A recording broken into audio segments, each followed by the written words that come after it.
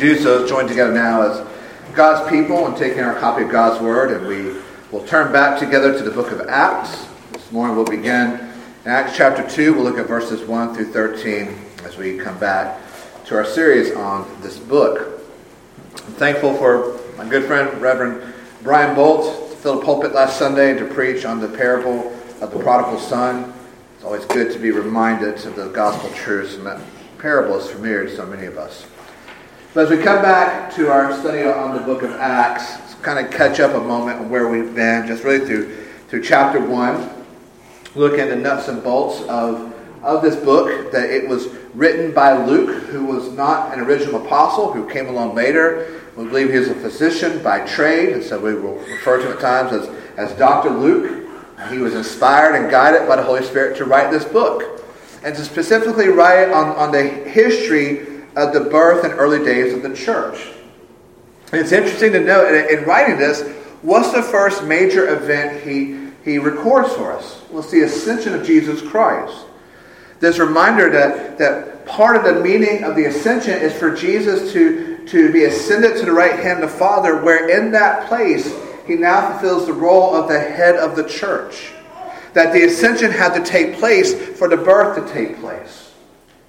So we think of the ascension, and that Jesus now is at the right hand of the Father to be the king and head of the church. And then from that, we talk about aspects of revival that we are to see in the church. Not just a one-time revival, but an ongoing revival. And then our last time in it, we looked at Judas. And that Judas was an evil man. And that Judas betrayed Jesus for a handful of silver. But that Satan was using Judas to try and stop the church, to try and stop the ministry of Jesus that would lead to the church.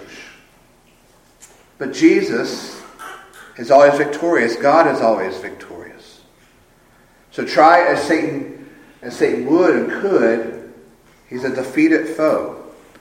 And so we see that in that the church is being birthed. And the apostles gather together and they say, we need another apostle. We're now down to 11. They cast lots and they choose Matthias to replace Judas, who was an evil man who died in an evil way.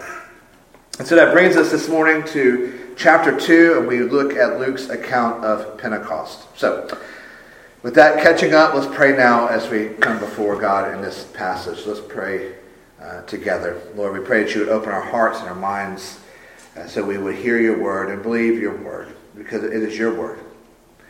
And in this, that we would receive and rest upon Christ as he's offered to us here. And this part of your word of Acts chapter 2. And that we would grow in the grace and knowledge of our Lord and Savior Jesus Christ. So this we pray now in his name. Amen. So Acts chapter 2, verses 1 through 13. We will stand together now for the reading of God's word. And when the day of Pentecost arrived, they were all together in one place. And suddenly there came from heaven a sound like a mighty rushing wind. And it filled the entire house where they were sitting. And divided tongues as a fire appeared to them and rested on each one of them. And they were all filled with the Holy Spirit and began to speak in other tongues as the Spirit gave them utterance. Now there were dwelling in Jerusalem Jews, devout men from every nation under heaven. And at the sound the multitude came together, and they were bewildered, because each one was hearing them speak in his own language. They were amazed and astonished, and they were saying, are not all these who are speaking Galileans? And how is it that we hear each of us in his own native language? Parthians and Medes and Elamites and residents of Mesopotamia and Judea and Cappadocia, Pontus and Asia, Phrygia and Pamphylia, Egypt and the parts of Libya belonging to Cyrene, and visitors from Rome, both Jews and proselytes, Cretans and Arabians. We hear them telling in our own tongues the mighty works of God. And all were amazed and perplexed, saying to one another, what does this mean? But others mocking said, they are filled with new wine. And the grass withers and the flowers fade, but the word of our God stands forever. Amen. You may be seated. Yeah, I think as we read through this passage and we read it, we hear it, we can understand why this has fascinated Christians throughout the ages when they've heard it and read it. on a level, it's a fantastical passage. Right? We're told about a sound like a wind from heaven appearing out of nowhere, and it's blowing through this room that's filled with the followers of Jesus. And once the sound of the wind dies down, then these tongues as of fire appear out of nowhere. And they descend upon not just the apostles, but everyone in the room that Luke earlier numbers around 120. It comes down and settles over every person in the room. And no one is burned. No one suffers third-degree burns. Their hair, their eyebrows, their beards, their mustache, nothing is singed. And then as that happens, and everyone opens their mouths to begin to proclaim and wonder what's happening, they find that they're speaking in tongues. They're speaking these different foreign languages that they haven't studied. They don't know how to speak. If we're honest, this is a wild passage. It's different. It's fantastical. It reads like it's something out of a work of fiction, out of a work of fantasy. But it's not fiction. It's not fantasy. It happened. It's real. It's historical. It happened. This isn't metaphorical. This isn't allegorical. This isn't any sort of irregular. This is all real and historical. And I think that's where our fascination comes in. And I think that's where some Christians tend to get sidelined. Because it really did happen. It's fantastic. And we have nothing like that in our own lives. We haven't experienced anything like that. So it makes us stop and wonder, what was it like for them? Maybe we try to put ourselves in their shoes, and what was it like to be in that room, to be waiting with the other followers, and you're prayerful, and you're singing, and then out of nowhere, I mean, it's not a thunderstorm, a hurricane didn't come up. Out of nowhere comes this sound like wind from heaven. It's blowing through the room. And then as that sound dies down, you look up and these tongues of fire appear out of nowhere. This isn't fireflies or anything spontaneously combusting. These are obviously divine flames of fire appearing out of nowhere, and they descend down and they rest on every person in there. And again, no one yells out "ow," or "get me the aloe." Right? No one is burned. And then you open your mouth to say, what is going on? And you're able to speak in another language you don't know. What was that like? To take all 5 of your senses, how did it affect it? How would you process that if you were there? I'll be honest with you. If I was there and that was happening, I think I might start backing out to the back door because I think I'd be kind of overwhelmed. I need to go outside and get a breath of fresh air, maybe go out to the store and get a drink, because it seems overwhelming. But this is where we can get sidetracked. And I think it's okay for us to wonder about what it was like. Because the story is told to us in such a descriptive way, we can't help but wonder what it was like. But at the end of it, we find that it's a sort of mystery. Because we have nothing to compare that to in our own world and our own experience. But we've heard a strong wind, but not a wind that comes out of nowhere and it sounds like it comes from heaven. We don't see fire just appear out of nowhere. We haven't opened our mouths and begun to speak in another language we don't know. It's all a mystery. Because what does a sound like wind from heaven sound like? We don't know. It's a mystery. What do these tongues as of fire look like? We don't know. It's a mystery. What's it like to open your mouth and be able to speak in a language you don't know? We don't know. It's a mystery. I tried to do that in high school with Spanish. I didn't study it and then try to pass the final exam. I wasn't given a gift of tongues, and so I failed Spanish. So we don't know. We don't know what it's like to open our mouths and speak in a language we don't know. At the end, all we can do is wonder, and ponder, because it's a mystery. Sometimes we as Christians don't like mysteries, do we? We want answers. But this is where Deuteronomy 28:28 comes in. That God makes known to us some things, but He doesn't make known to us all things. But I think we see folks get further sidetracked when they get so wrapped up in the wandering and and the pondering and the mystery, that they end up going down the path that what Luke describes here is meant to be normative for all the church and for all Christians. We see evidence of this still in different churches and denominations out there. That what Luke describes here on Pentecost should be normative for all Christians and for all churches. Either explicitly or something similar to it. But this should be the normative experience.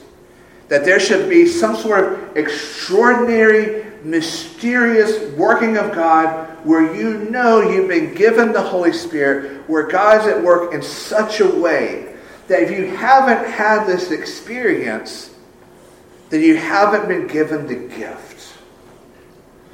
And I trust we can all see the danger in that thinking. Again, we joke about us being the frozen chosen Presbyterians.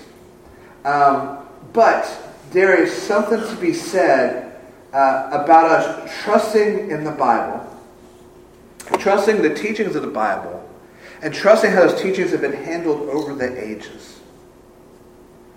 Because we can fall into this trap of thinking that God will only work in extraordinary ways. And I think that love and desire of the fantastical and extraordinary we see in other churches, but it has seeped into churches like ours.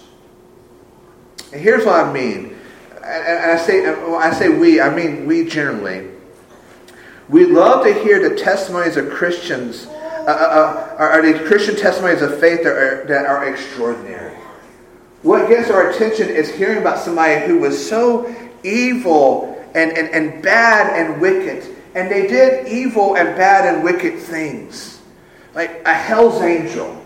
Or a mass murderer, a serial killer, a drug dealer, somebody we think really, really bad. And then the Lord saved them in this rather extraordinary way. Those are the people who are asked to write books about their testimonies. Those are the people who other people pay to go and hear their testimonies. Those are the people who get asked to speak at conferences. That's who we get excited about. We don't get as excited about the testimony of the Christian who was born to a Christian family, was raised in the faith, a regular churchgoer, active in Sunday school, active in youth group, falls in love, they have children, they raise them in the fear and admonition of the Lord, and then they die of old age. They're not asked to write books. Maybe because the books would be really small, not a lot to them. They're not asked to write books. They're not asked to come and speak at conferences because they're not fantastical stories. They're not testimonies of extraordinary means. It's just normal, ordinary, and even mundane. And I think it's safe to say that the modern day church has at least a quiet disdain for the normal, ordinary, mundane works of God. At the very least, a quiet disdain. At the most, a distrust that God would ever humble himself to work in normal, ordinary, mundane ways. That God will only work in mysterious ways like we see in our passage. But as we look at this, I hope you will see along with me, that's not the point that Luke is making here. What happened was fantastic, yet that's not the focus.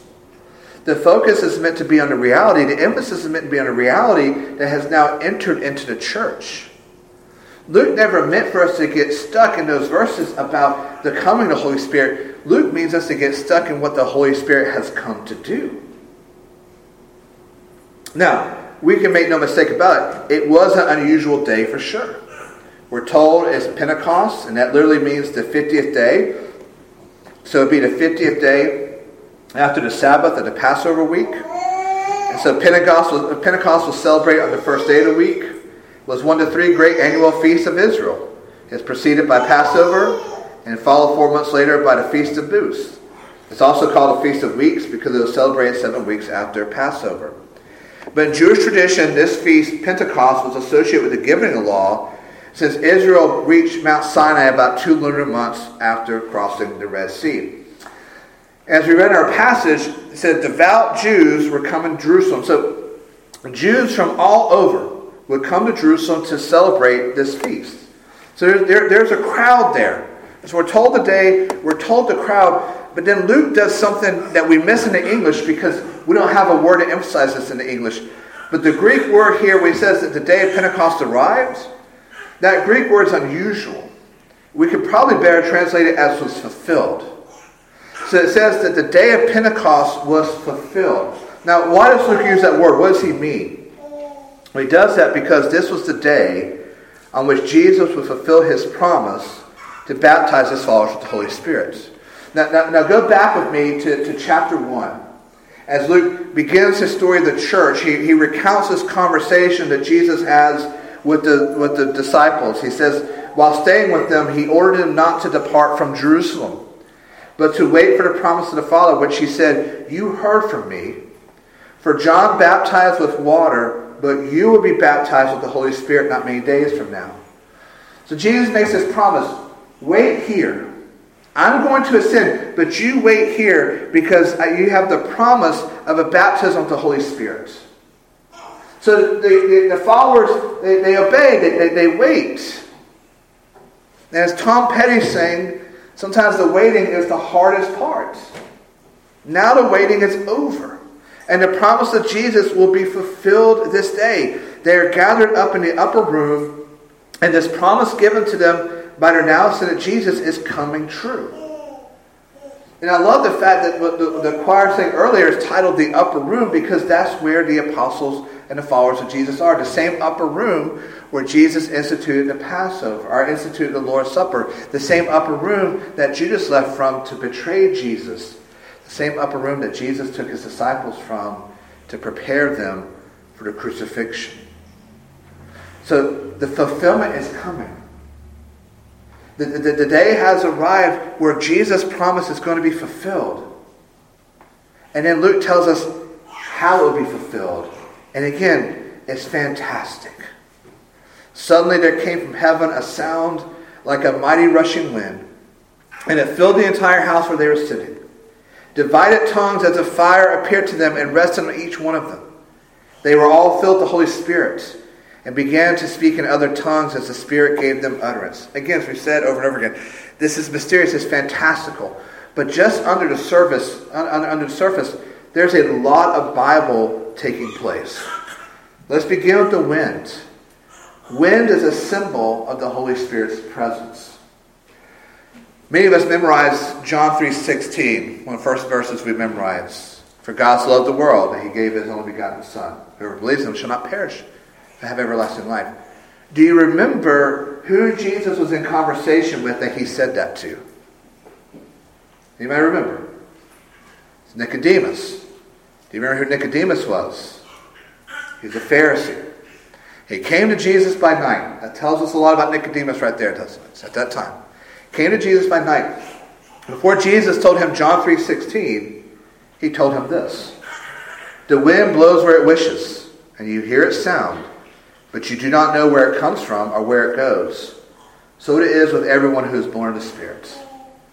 So one of the first conversations recorded for us in the Gospel of John is Jesus taking the wind and applying it to the Spirit.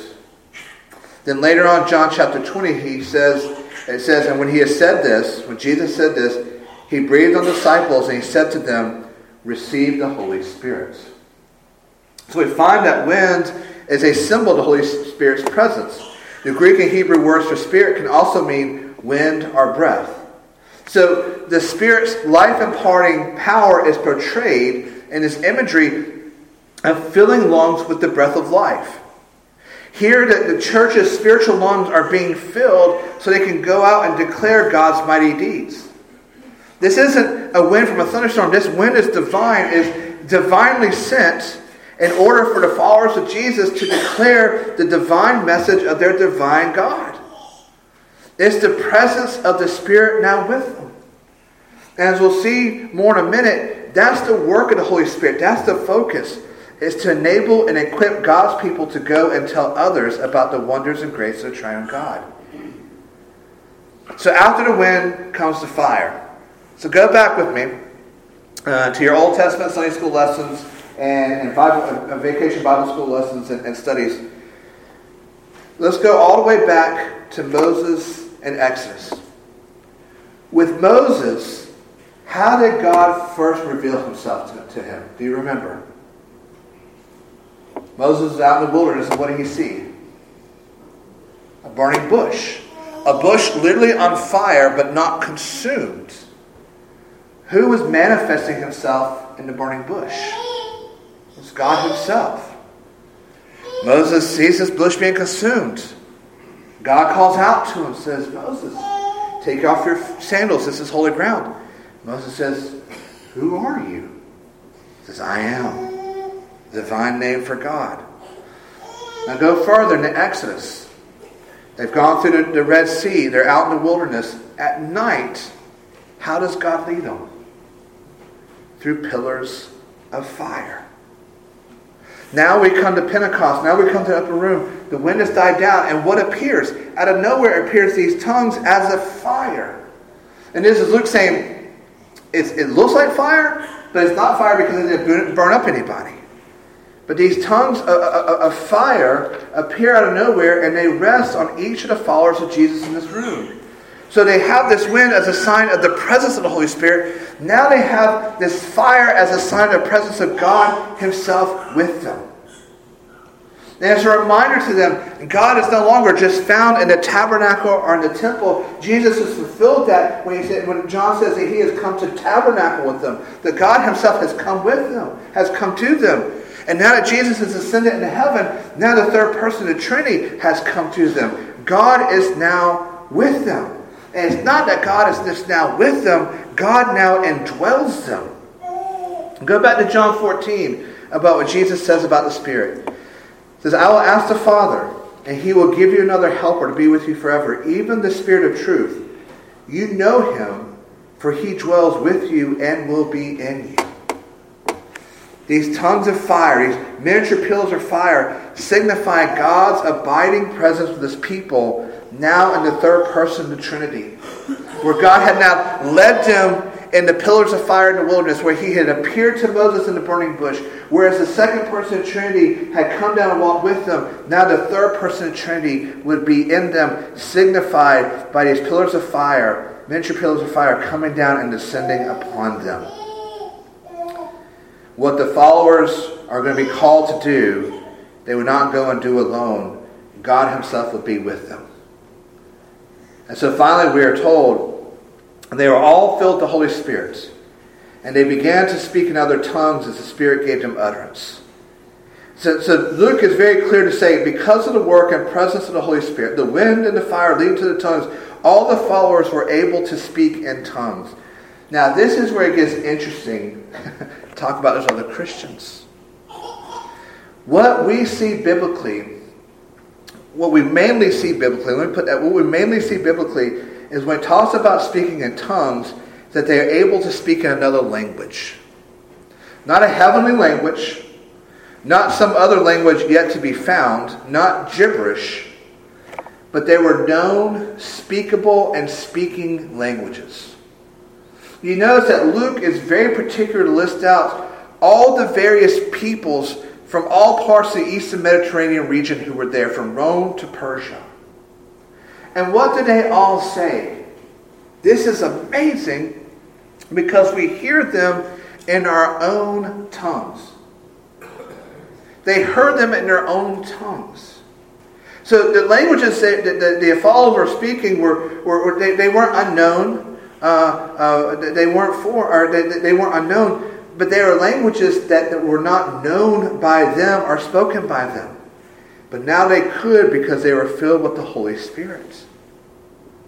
So it just that in itself is wonderful, right? Wind and fire and be able to speak in other tongues. But that's where people stop. They stop with the mystery and they don't look at the reality. And John tells us the reality here beginning in verse 5. Now there were dwelling in Jerusalem Jews, devout men from every nation under heaven. At this sound the multitude came together, and that sound must have been the sound of the wind. They were bewildered because each one was hearing them speak in his own language. And they were amazed and astonished. And they were saying, are not all these who are speaking Galileans? And how is it that we hear each in his own native language? And Luke goes on to list them off. And he says, we hear them telling in our own language the mighty works of God. All were amazed and perplexed and saying to one another, what does this mean? But others mocking said, they are now filled with new wine. So I think there's something interesting, at least to me, happening here. Followers of Jesus, been up in the upper room. They've been waiting. They've been praying. Now they're filled with the Holy Spirit. Wind, fire, tongues. And what do? We don't sit around and go, oh, great. We're now holier than everybody else. We're now better than others because the Holy Spirit is now with us. It wasn't a badge that made them better than other Christians. And the thing is, there's still that happening in the church. Part of my experience in church, part of my testimony, is for a couple of years I went to an offshoot of Baptist church I went to. And they were fundamentalist Baptists at best. And they believed in speaking in tongues. But their idea of speaking in tongues was when somebody reached a certain level of holiness. And so it would be announced at church, so-and-so now has the ability to speak in tongues. And we all go, oh, wow, that's an all-star Christian. Then one morning, they announced that one of my ex-girlfriends was able to speak in tongues. I looked at my buddy and said, if that chick can speak in tongues, any of us can speak in tongues. But we hold up as a badge. I'm now a better Christian than you. Because I have the Holy Spirit. What do the followers of Jesus do? They go out to tell others about the mighty work of God. That's interesting, isn't it? They don't hold up badges or trophies. They don't go down to the devout Jews who are there going, oh, okay, good for you. I've got the Holy Spirit. Right? With the breath of God on them, the presence of God in them, and their God-given ability to speak, the followers of Jesus go out to the city, and presumably in the courtyard temple, and they begin to share the gospel. They speak in these foreign languages of the Parthians and the Medes and the Elamites and Mesopotamia, Judea, Cappadocia, Pontus, Asia, Phrygia, Pamphylia, Egypt, and parts of Libya belonging to Cyrene. They're able to speak in these languages, and they're telling them all about their Jesus. They come down from the upper room, and they just want to tell others about Jesus. And I would have loved to have been there. I would have loved to have heard what it sounded like. Maybe these people over here began to tell them about the story of creation. Maybe others began with the flood or with the Exodus. Maybe some start talking about Job or David. Maybe they share some Psalms or Proverbs. Maybe they share something from the prophets like Isaiah or Jeremiah or Micah or Malachi or Jonah. But wherever they began, they all ended up in the same place. It was Jesus Christ. Because the mightiest work of God is salvation for His people in the person and work of Jesus Christ. It was not creation. It's not the flood. It's not the Exodus. The mightiest work of God is salvation for His people.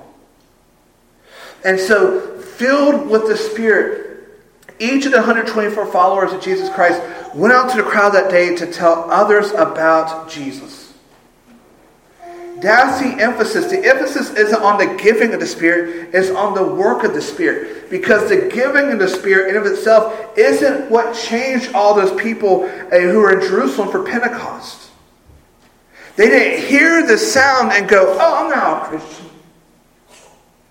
No, what changed them was the followers of Jesus, filled with the Spirit and dwelt by the Spirit, who went out to tell everyone they could about their Jesus, their Lord and Savior. The one who is crucified, dead and buried, the one who is risen on the third day, and the one who ascended into heaven.